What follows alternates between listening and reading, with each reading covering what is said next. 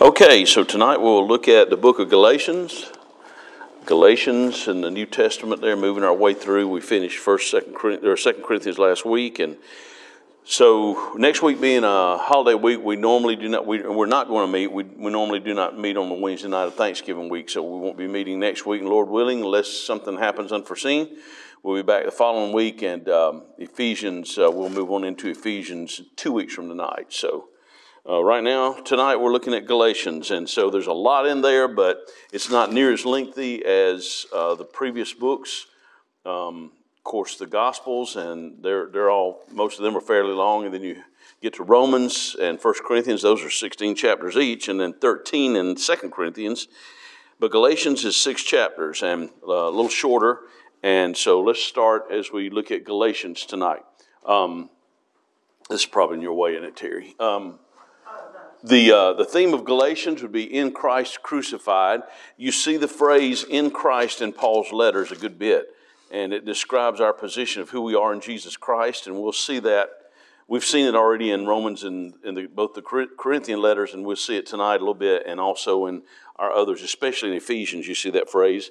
But in Christ, and in Christ crucified is what we see in Galatians. And the key verse, I don't always have a key verse for each of our books that we study, but there's one definitely for Galatians, and it's chapter 6 and verse 14, where Paul says, "But God forbid that I should glory, save in the cross of our Lord Jesus Christ, by whom the world is crucified unto me, and I unto the world." So Paul says, if I'm going to glory, if I'm going to boast, if I'm going to brag about something, it's going to be only in Jesus himself. And he says, by the way, by that same cross, we're crucified to the world, and the world is crucified to us, meaning that as a believer in Jesus Christ, the desires and pull of the world should become less and less. As we grow in grace, it should be less and less in our life.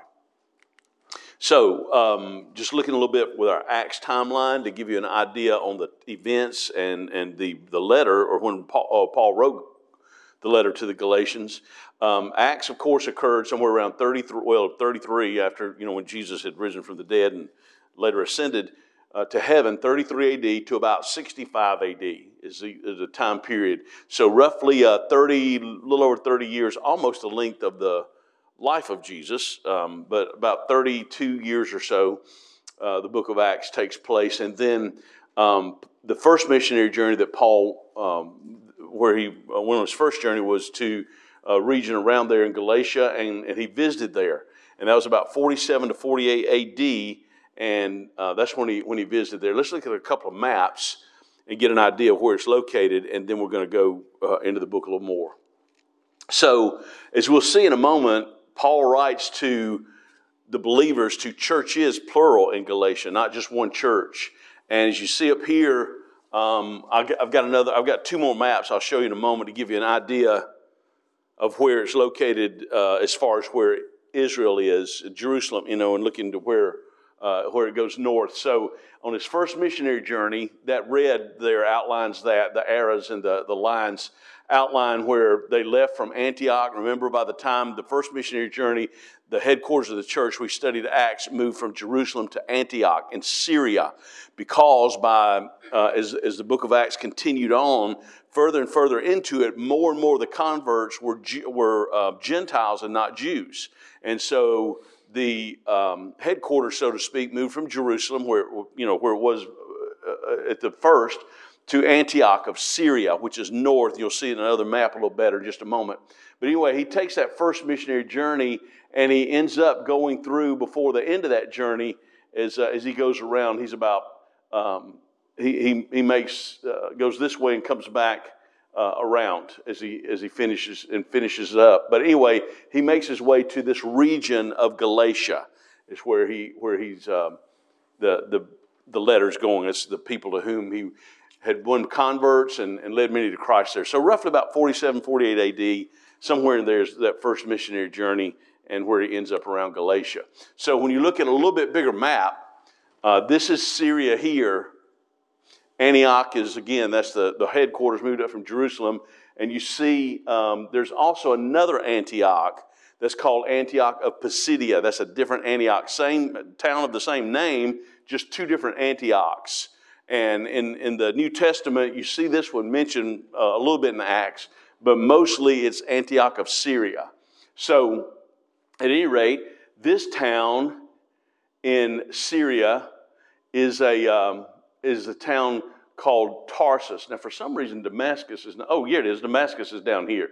It's way down. When Paul got saved in Acts 9, and he was on that horse riding to take letters to the Jewish leaders, he was in Damascus. That's where he met the Lord. That's where he got saved. But he's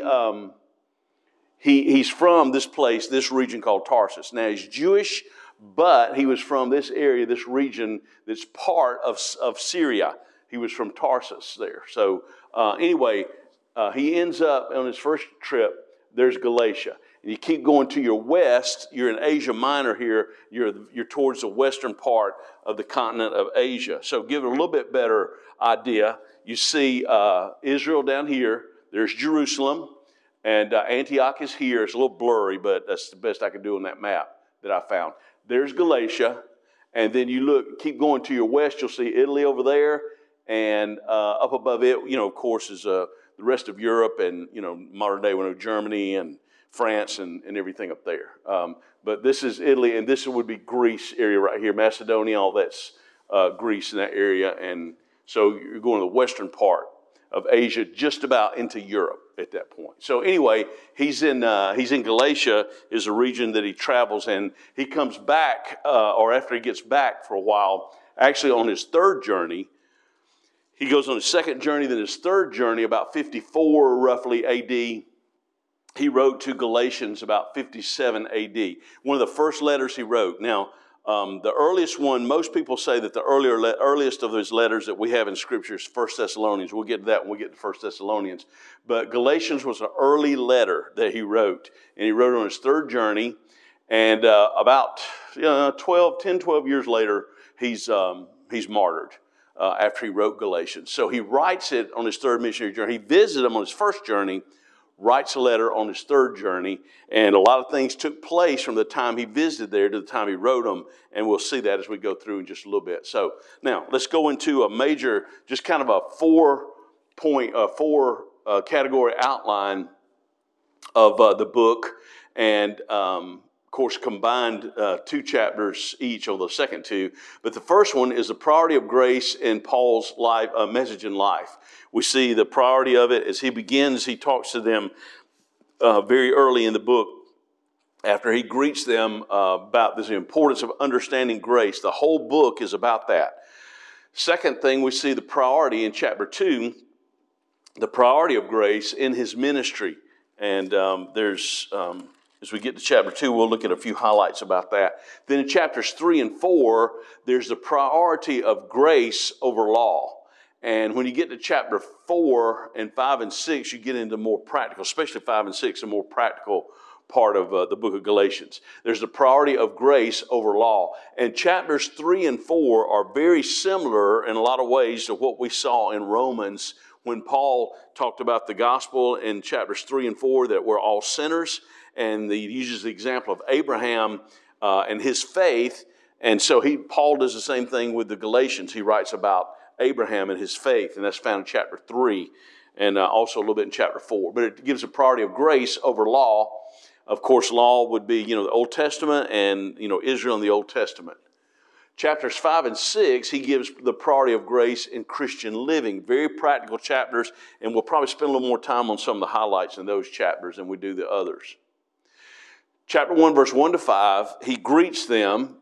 This is the only letter that Paul writes that's not addressed to a specific church, but rather to churches.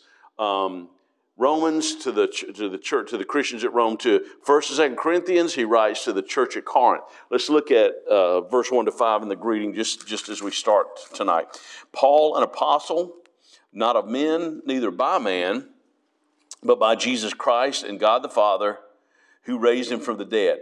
And partly because it's so early a letter that he writes, and also because of the fact that he had already visited them, he reminds them that he's an apostle and that his calling was not from men, it's from God himself, from the Lord Jesus himself. Verse 2, and all the brethren which are with me, unto the churches, notice it's plural, churches of Galatia. So oftentimes there would be a church in Rome or a church in Colossae or a church at Ephesus.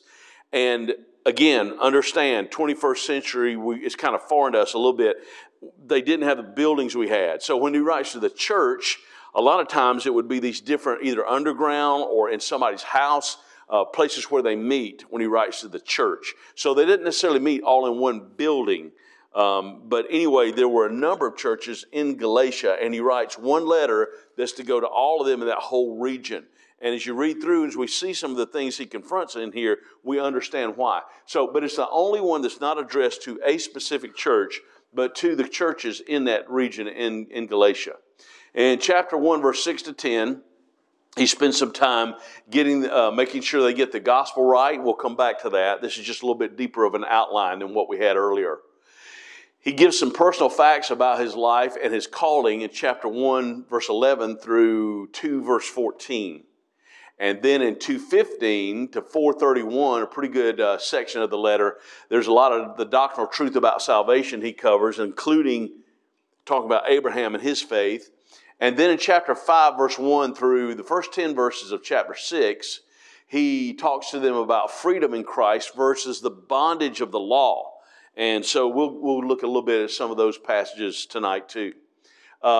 Basically in chapter 6, 11 to 18, he just gives a closing to them and greets them and says a few personal things to them, which we'll look at a little bit, one or two of those things tonight.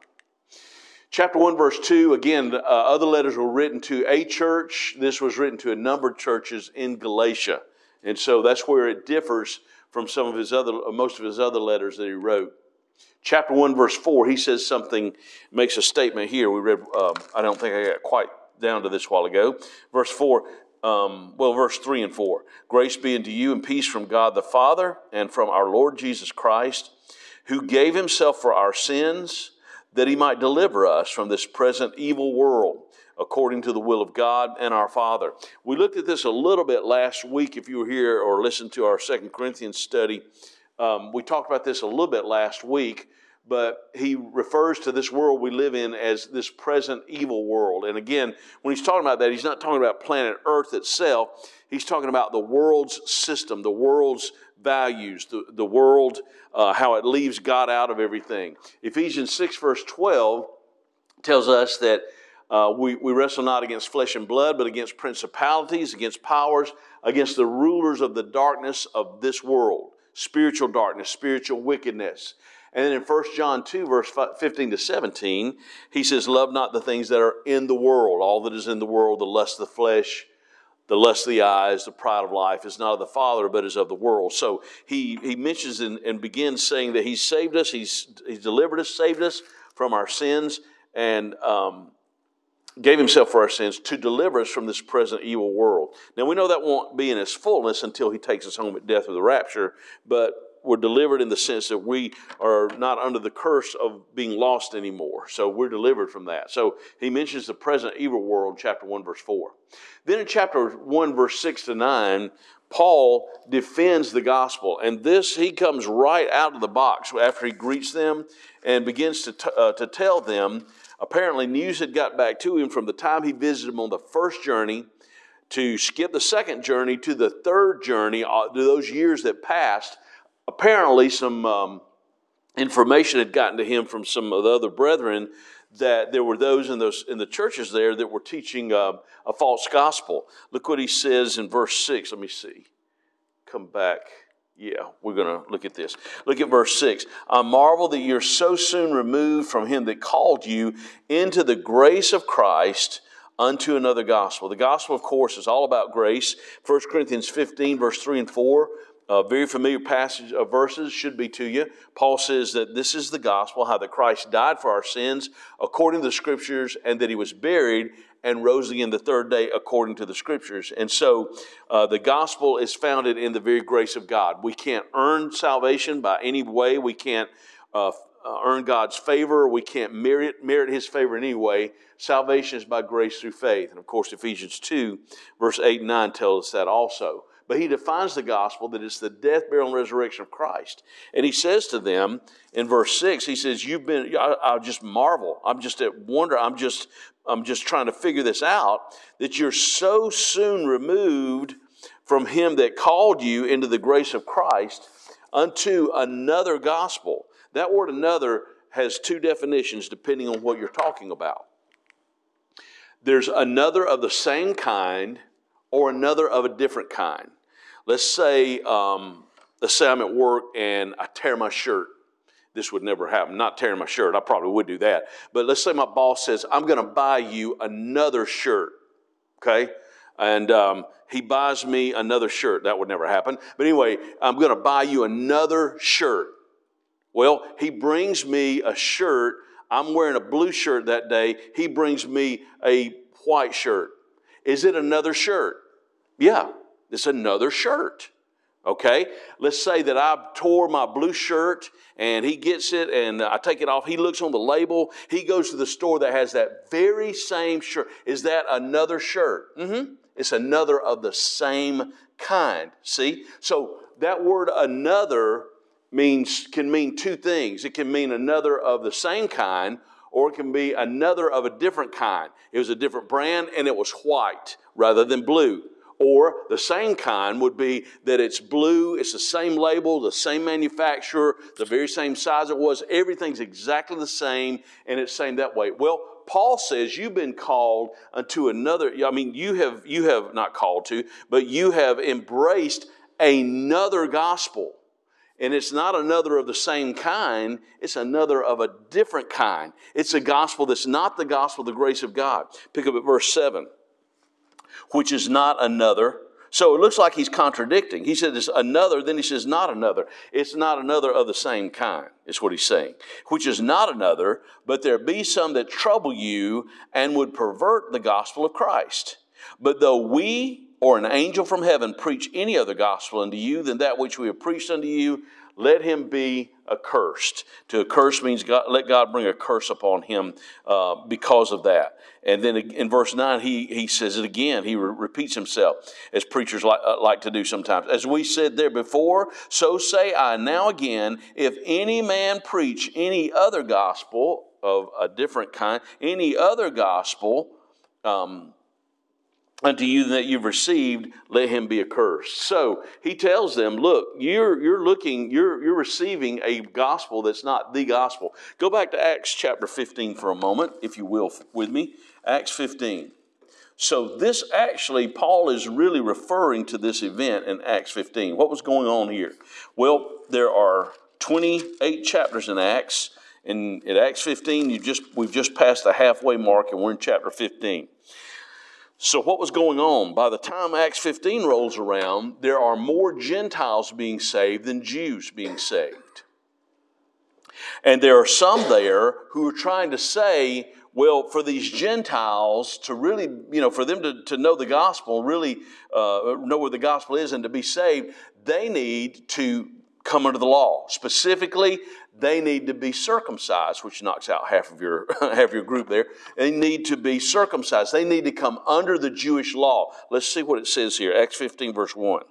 And certain men which came down from Judea taught the brethren. Now, that's the region there outside of Jerusalem. It's right there close by. Taught the brethren and said, except you be circumcised after the manner of Moses, you cannot be saved. So here they are. It calls them brethren.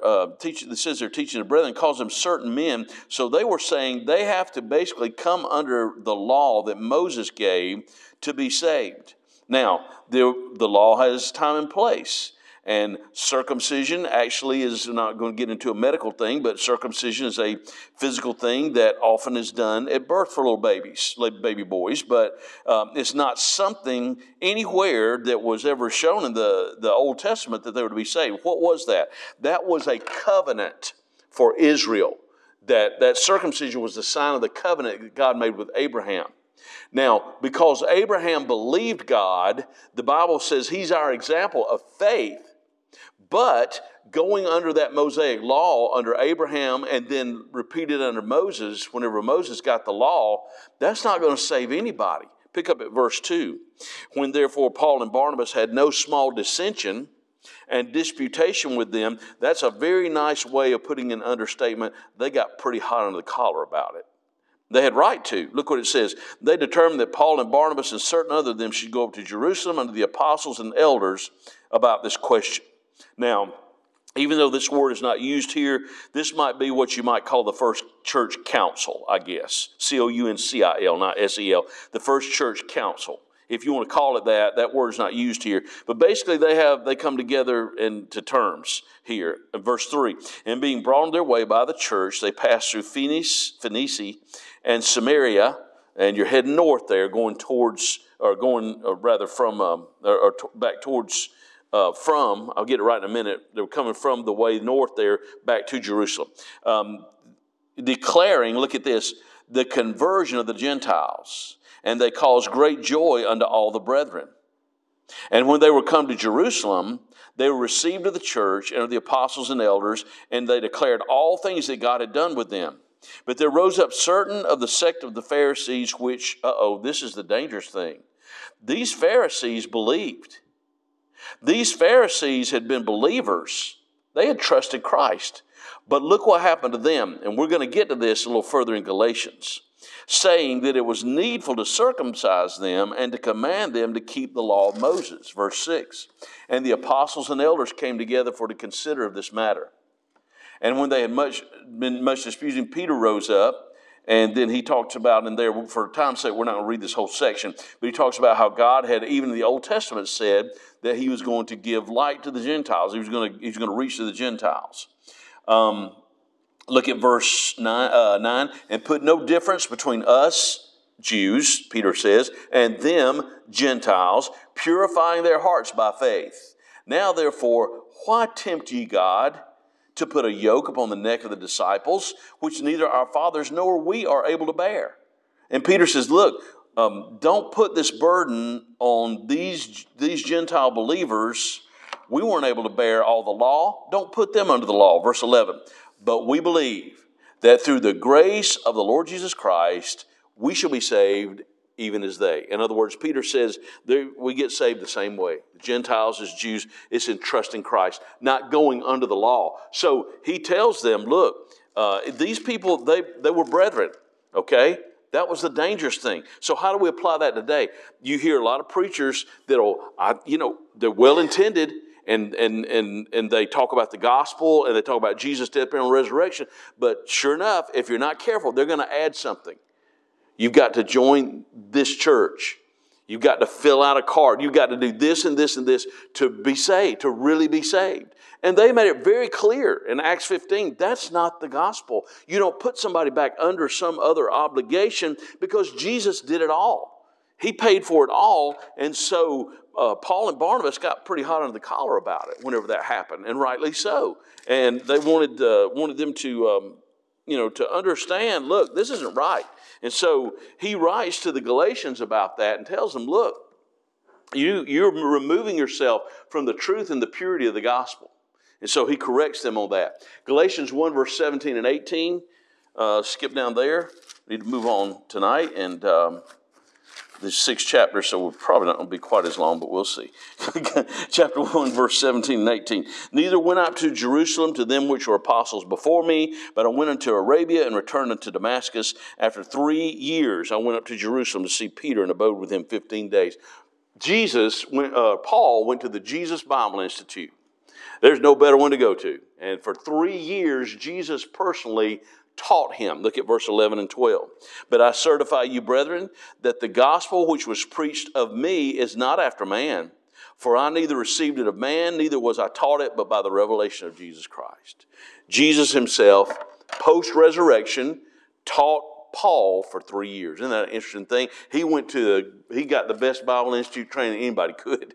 And he taught him personally for 3 years, it said. Paul said that the Lord taught him. And so he understood clearly what this meant, what that meant. He understood clearly all the things in the Gospels that were probably just still being written then. Jesus gave them to him directly. Jesus told him where he ties in the Old Testament, he gave him everything Paul needed to know. And then later you see it reflected in his letters. Now, he already knew the Old Testament law.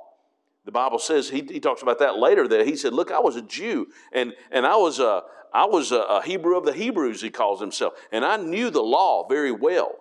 And so until he knew Jesus, he never connected the two. But boy, once he did that, in that 3 years, he had a lot of fun times learning the Word, didn't he? Especially sitting under Jesus. And then Galatians 1:19, he talks about how when he went back to see the apostles, but other apostles saw I none save James, the Lord's brother. In Mark chapter 6, verse 1-3, it mentions where Jesus is standing outside teaching one day, and then as he's teaching outside of a house there, here comes Mary and Jesus' 4 brothers and sisters, at least 2 sisters, but 4 brothers and sisters. And one of them is named James, and that name is found there in verse 19. So if you make notes or put something to mark your Bible, Mark 6:3 names him there as being one of the Lord's brethren. His name's James. So at least one brother trusted the Lord as his Savior. Isn't that great to know? At least one of Jesus' brothers, half brothers, I guess you could say. Galatians 2:9, if you'll skip over there for just a moment, it mentions what often is called the inner circle. Galatians 2, verse 9. And when James, Cephas, and John, who seemed to be pillars, perceived the grace that was given unto me, they gave to me and Barnabas the right hands of fellowship, that we should go into the heathen, that is the Gentiles, and they to the circumcision, that is the Jews. So Paul was called to be an apostle, but he is specifically and specially called to the Gentiles. Now, he did at times preach to the Jews. In fact, there were times that some miracles were done when Jews were present. But he mostly was sent to as being an apostle to the Gentiles, whereas the others were of the original 12, and they were apostles to the Jews. But it mentions James, Cephas, and John. Cephas is another name for Peter, and John chapter 1 tells us that. So his name was Simon, Peter, and also Cephas. He had 3 names, and sometimes in Paul's letters he's referred to Cephas. But they're what we call the inner circle. If you look in Mark's gospel, and we won't go back to that because we actually looked at this when we studied Mark.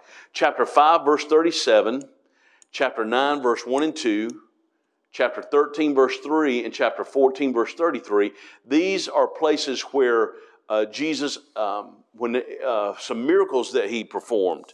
One of them was when he raised a little girl from the dead. One of them was when he cast out an evil spirit. And then there's the time where Jesus is in chapter 9, verse 1 and 2, is where Jesus takes those 3 up with him on the Mount of Transfiguration. Remember, Moses and Elijah appear to him. But there's some events where just those 3 of the 12 went with Jesus as he did these certain things. So these were brethren that were close. These were apostles that were 3 of the 12. They were the 3 closest. And so it says that in verse 9, they seemed to be pillars, perceived that grace was given unto me. Notice that's not a pillar you sleep on, but that's a pillar like to hold up a building. And what he's saying here is these 3 were, of the 12 apostles, the steadfast ones that stayed there in Jerusalem as long as possible. Some of the others scattered and went to some other regions and took the gospel, but these 3 were there in Jerusalem.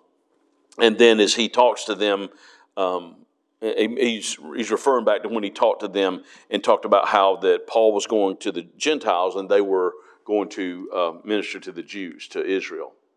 In 2 verse 16, this is a very key verse in the whole book, and this is where we get into the section, chapter 2 and 3, about the doctrinal section about the gospel and about believing and about the law. Look at verse 16.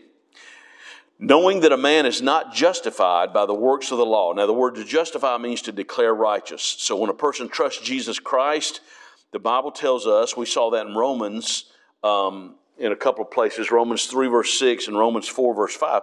When we're saved, we are justified. We are declared righteous. We've been justified. God declares us righteous in Jesus Christ. Knowing that a man is not justified by the works of the law, but by the faith of Jesus Christ. Even we have believed in Jesus Christ, that we might be justified by the faith of Christ, and not by the works of the law. For by the works of the law shall no flesh be justified. So he kind of sandwiches that verse.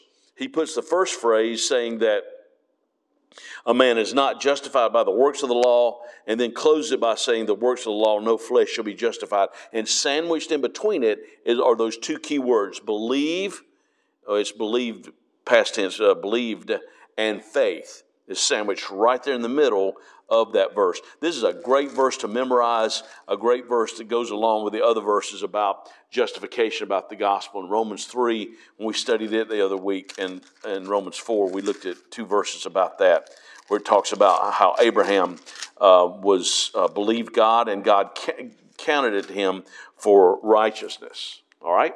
Chapter 2, verse 20. This, some would say that 2:20 is the key verse to Galatians, and it very well may be. But it also mentions crucifixion, like we saw in chapter 6, verse 14, where Paul said that if I'm going to boast in anything, I'm going to boast in the Lord Jesus, in his crucifixion, whereby I'm crucified in the world, and the world into me. This verse also talks about crucifixion, but he talks about it in a practical daily way for you and for me every day. I am crucified with Christ, Paul says. Nevertheless, I live. So we're crucified in the sense that now our sin debt's been paid. We're crucified in that now we no longer have to give in to our sin nature, even though it's still there. I am crucified with Christ. Nevertheless, I live. Yet not I, but Christ liveth in me. Why is that? Because when we're saved, the Bible says we're born again. We have a new nature within us. We've been born again. Christ liveth in me, and the life which I now live in the flesh, in this body, I live by the faith of the Son of God, who loved me and gave himself for me. So this is a great verse to memorize, and it's a great verse to remember day by day, that we're crucified with Christ. And when temptation comes, and when days come that things seem to really get hard and difficult, and to remind ourselves of that, I'm crucified with Christ. I don't have to give in to temptation. Let's look at a couple of references. We didn't on that last one, but I do want to look at a couple here. Luke chapter 9. I think I mentioned this Sunday in the message Sunday, actually. Chapter 9, verse 23. Paul said, I'm crucified with Christ. I live this life by faith of the Son of God. Verse 23 of Luke 9. And he said unto them, this is Jesus, he said to them all, if any man will come after me, let him deny himself, take up his cross daily, and follow me. We're crucified with Christ, so that means that in a sense, that means a cross for us. And Jesus said, if you've trusted me, if you believed on me, take up your cross daily, follow me. Because following him before salvation doesn't really mean anything. Until we're saved, following him is not going to mean anything. But he says, once, for the person that's saved, follow me. Deny yourself.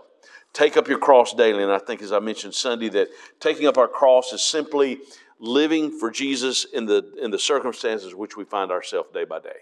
Take up your cross daily, he says, and follow me. We're crucified with Christ. Romans 8 talks about this same truth and victory through the crucifixion of Jesus.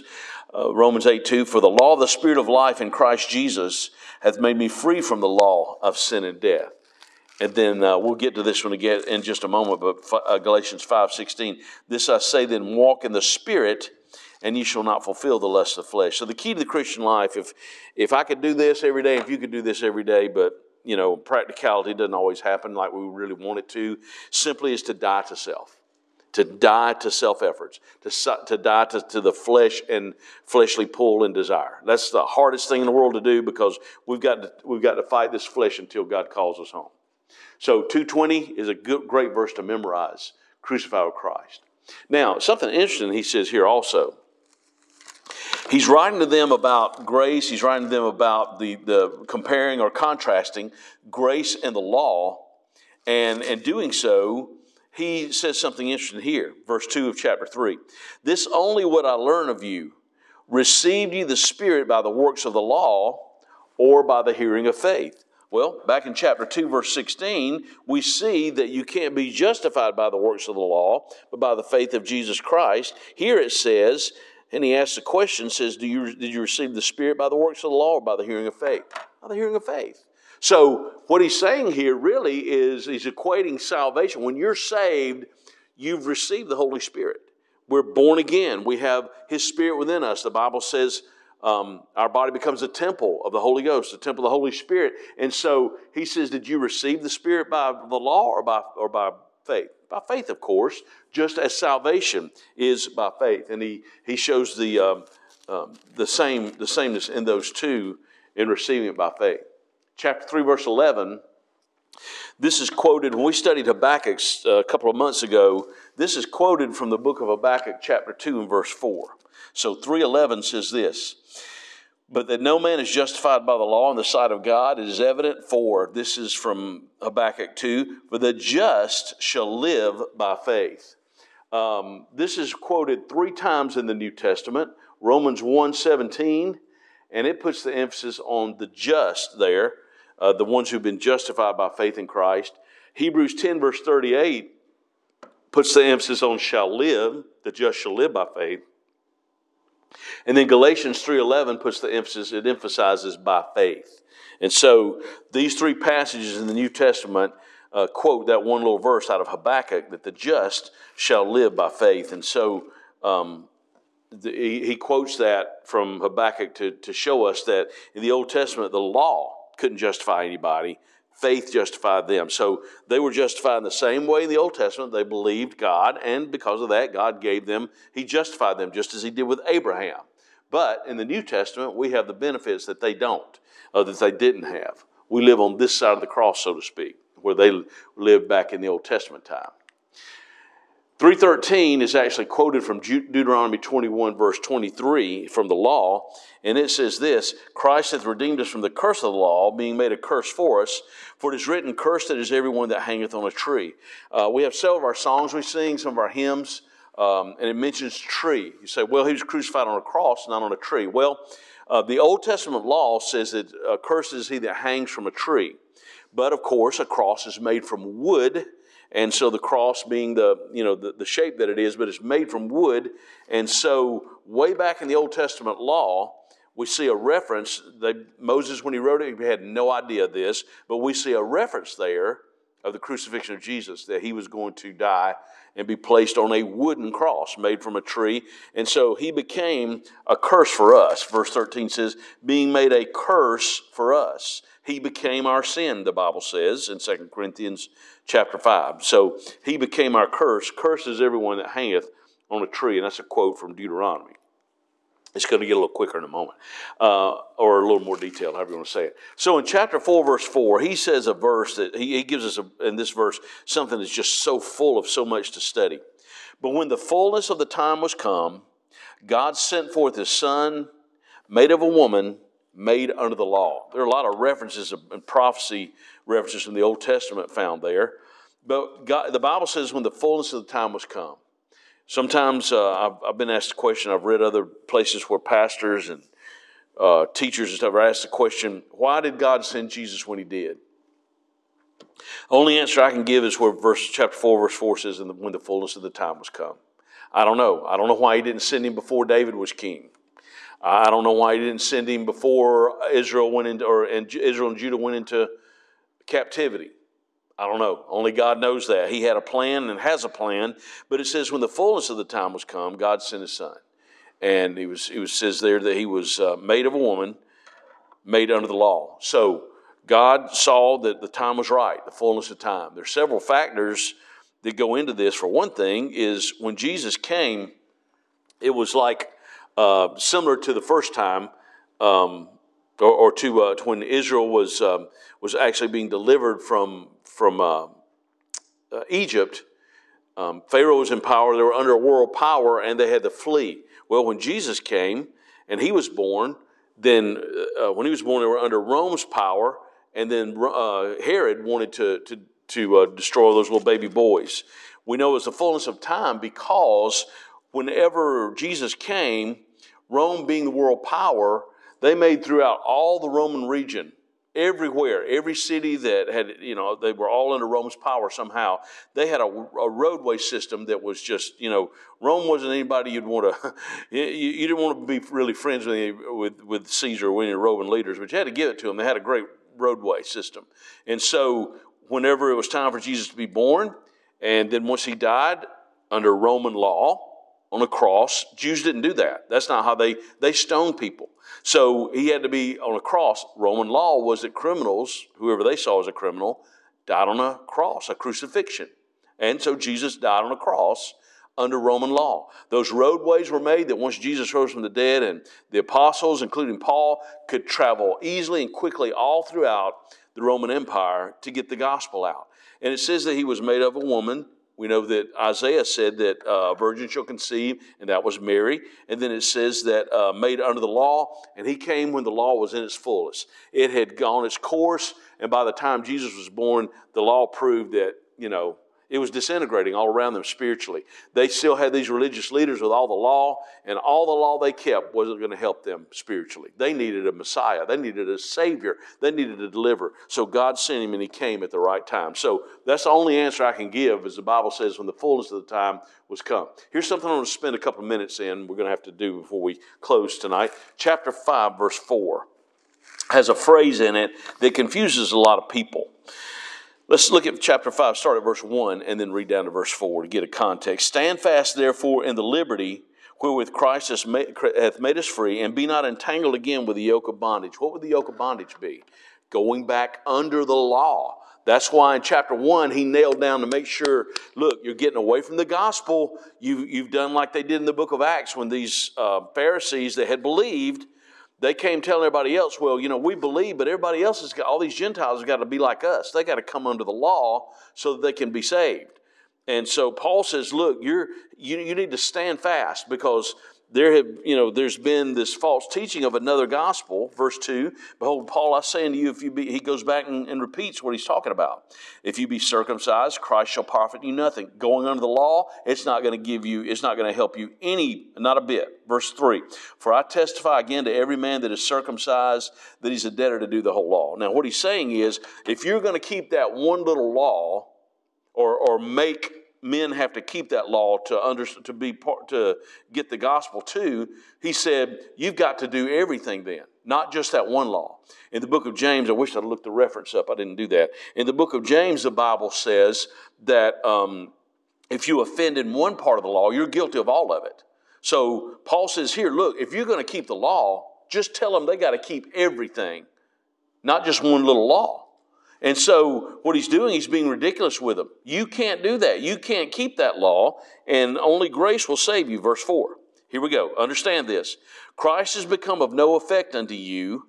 In other words, the law would mean you're adding something to what Jesus did. So why did he die on the cross if you're going under the law?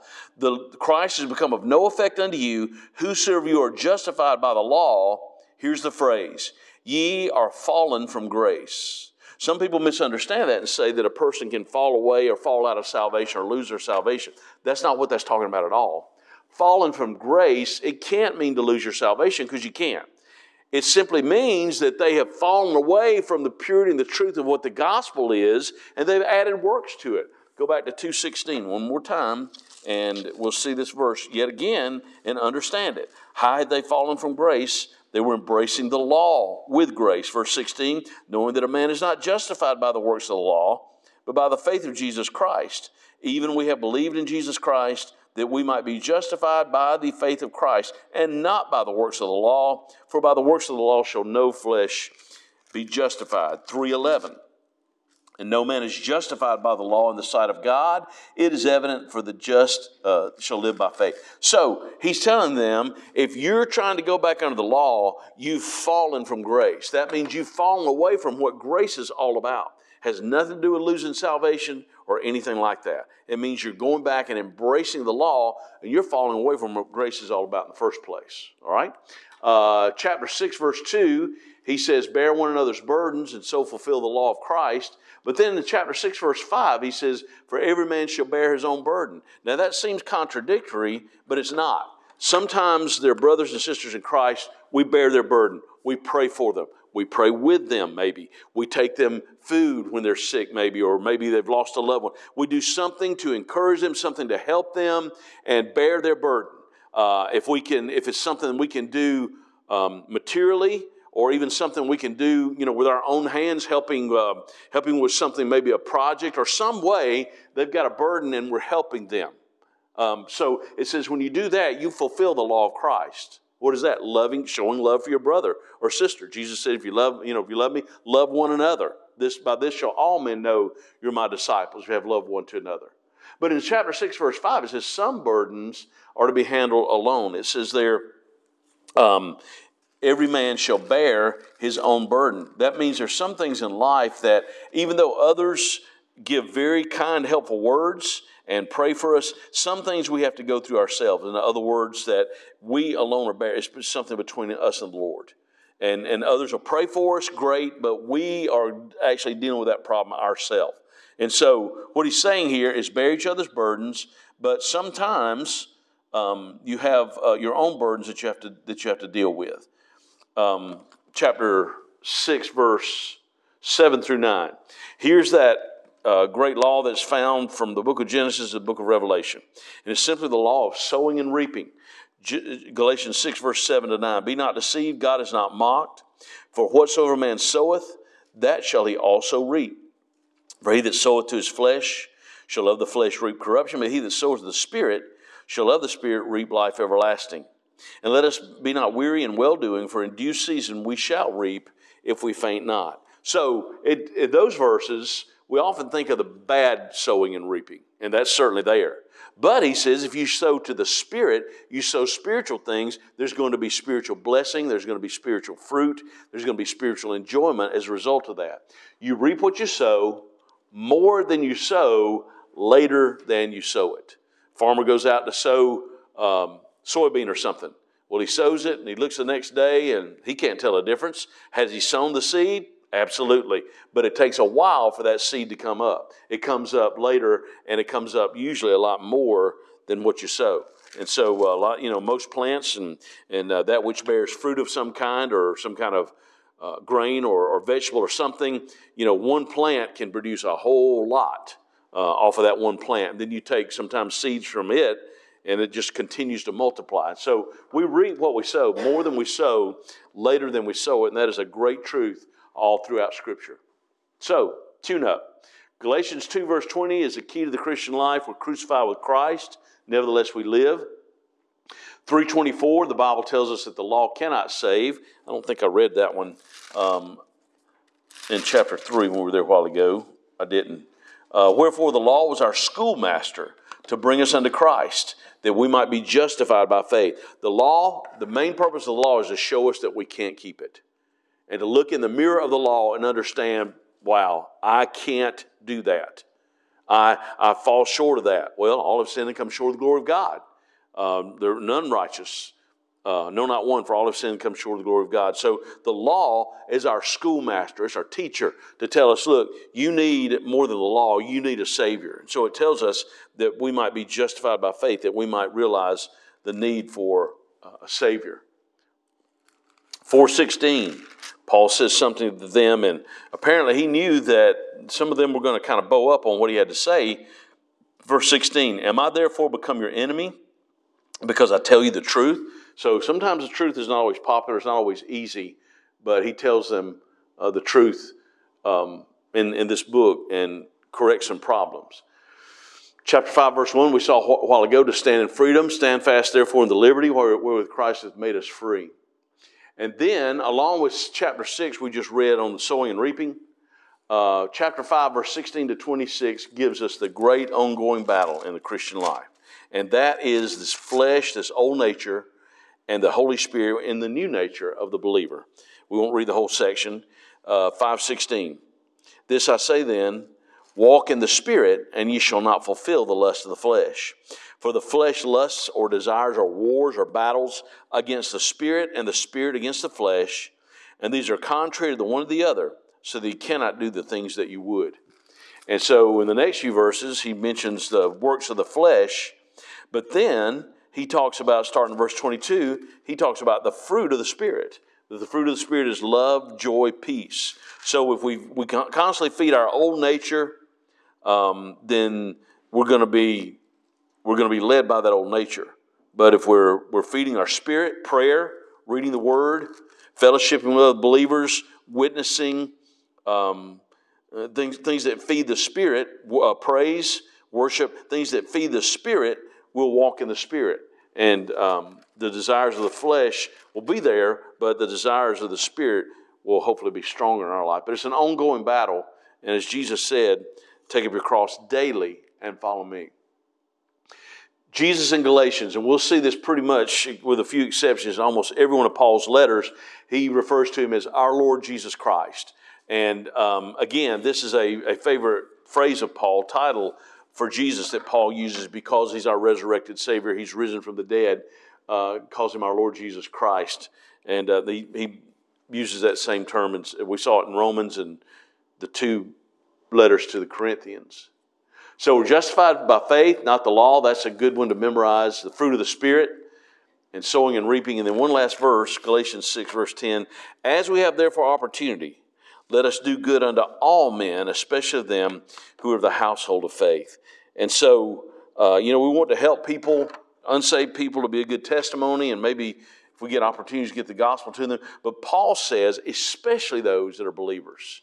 Let's help believers. Let's help believers that are in need and take care of one another and make that priority. Important to help lost people, hopefully point them to Jesus, but help other believers. All right, let's stop there. I thought I was going to be shorter than that tonight, but anyway, let's stop there. Wow, there's a lot in Galatians 2 in there. All right, any questions or input or comment tonight?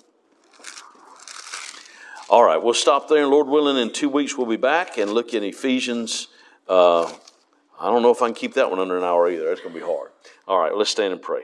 Thank you, Lord, for the day you've given us, and we continue to pray for the Hale family that you'll give them strength and that you'll minister to their hearts and minds.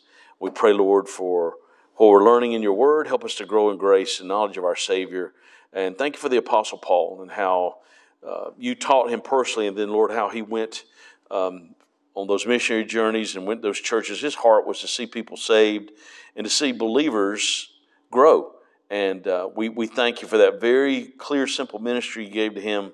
And may we repeat that in our church as a group of believers in Jesus Christ. Pray that you'll watch over us as we leave from here tonight. We ask this in Jesus' name. Amen.